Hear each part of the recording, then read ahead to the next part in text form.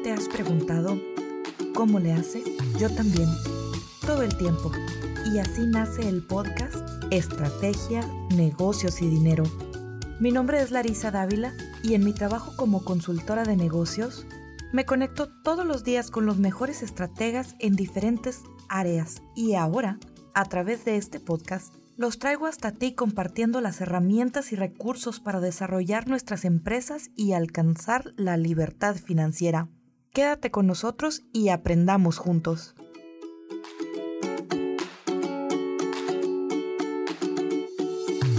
Hola, ¿cómo están?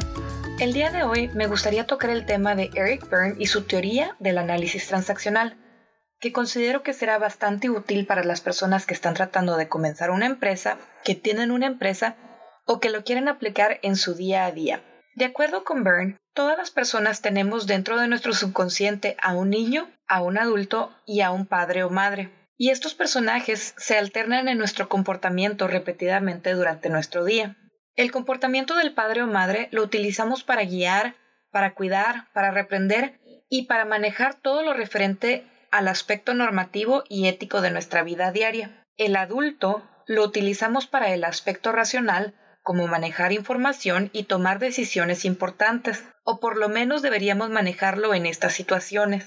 El niño es nuestro comportamiento más básico y está ligado a todo lo espontáneo, a los sentimientos que tenemos, los deseos, los berrinches, los miedos y los sentimientos de afrenta. El niño es el que controla todas nuestras emociones, ya sean positivas y negativas. Ahora, con esta información en mente, nosotros como empresarios debemos estar conscientes de que al igual que en nosotros mismos existen estos tres comportamientos, en nuestros empleados, nuestros vendedores, nuestros clientes, nuestros amigos y familiares, también existen estas tres personalidades y debemos desarrollar la capacidad de controlar nuestro comportamiento de acuerdo a la situación que estamos manejando y de la misma manera también debemos poder comunicarnos con el padre, el adulto y el niño interno de nuestro interlocutor de acuerdo con la emoción y los resultados que queremos obtener. Por ejemplo, si somos vendedores de seguros, debemos de hablar con el padre protector para que tome la responsabilidad de proteger a su familia, a su casa o a su negocio.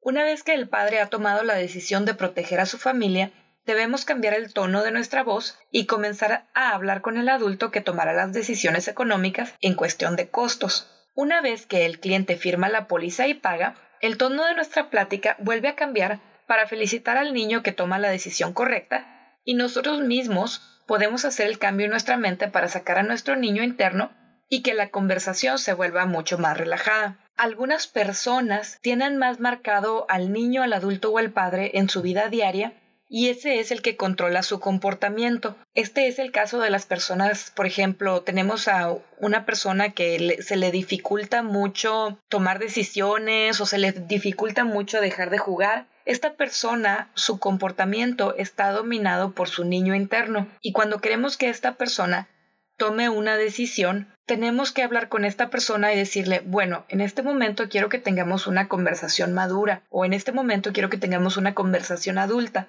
De esta manera le estamos mandando al cerebro de esta persona la señal de que no es momento de jugar y que tiene que moderar al niño que lleva adentro. En el caso de un vendedor de viajes a la playa, la metodología es inversa. Por ejemplo, si vamos a vender un viaje al Caribe, uno debe de comenzar hablando con el niño interno de nuestro cliente, ese que desea, el que está cansado, el que necesita vacaciones y quiere jugar en la playa, o dependiendo de la personalidad del cliente, podemos comunicarnos con el padre, aquel que quiere proveer con experiencias a su familia de calidad, con sus hijos, y así podemos manejar nuestra estrategia hasta conseguir una decisión positiva a nuestro favor. En el caso de nuestros empleados, debemos de tratar de mantenernos siempre en el tono de adulto nosotros y siempre evocar al adulto dentro de cada uno de nuestros empleados, con la excepción de los días que queremos felicitarle. En ese momento podemos hablarle al niño interno de nuestro empleado y pedirle que sienta una emoción positiva al recibir nuestro reconocimiento. Y cuando queremos asignarles una actividad o queremos reprender un comportamiento negativo, debemos utilizar nuestro adulto interno y debemos asegurarnos de que estamos comunicándonos con el adulto interno de nuestro empleado.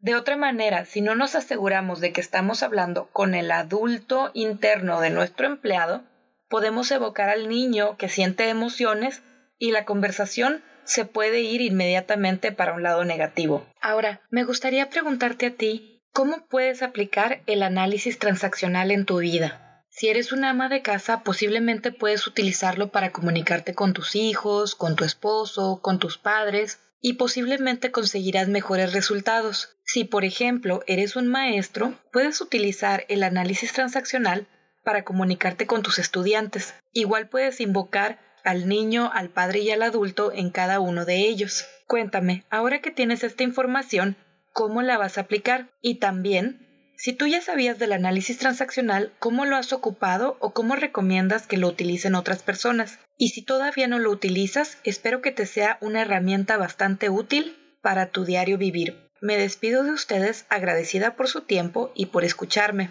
Y hasta la próxima. Y esto es todo por ahora. Si te encantó la información, compártela con alguien que pueda beneficiarse al escuchar este episodio. Si tú conoces a un estratega en negocios y dinero, por favor nomínalo para nuestros siguientes segmentos. Nos puedes encontrar en Facebook, Instagram y LinkedIn como Estrategia, Negocios y Dinero. También puedes visitar nuestro sitio web estrategianegociosidinero.com o escríbeme a larisa@estrategianegociosidinero.com con tus recomendaciones. ¡Hasta la próxima!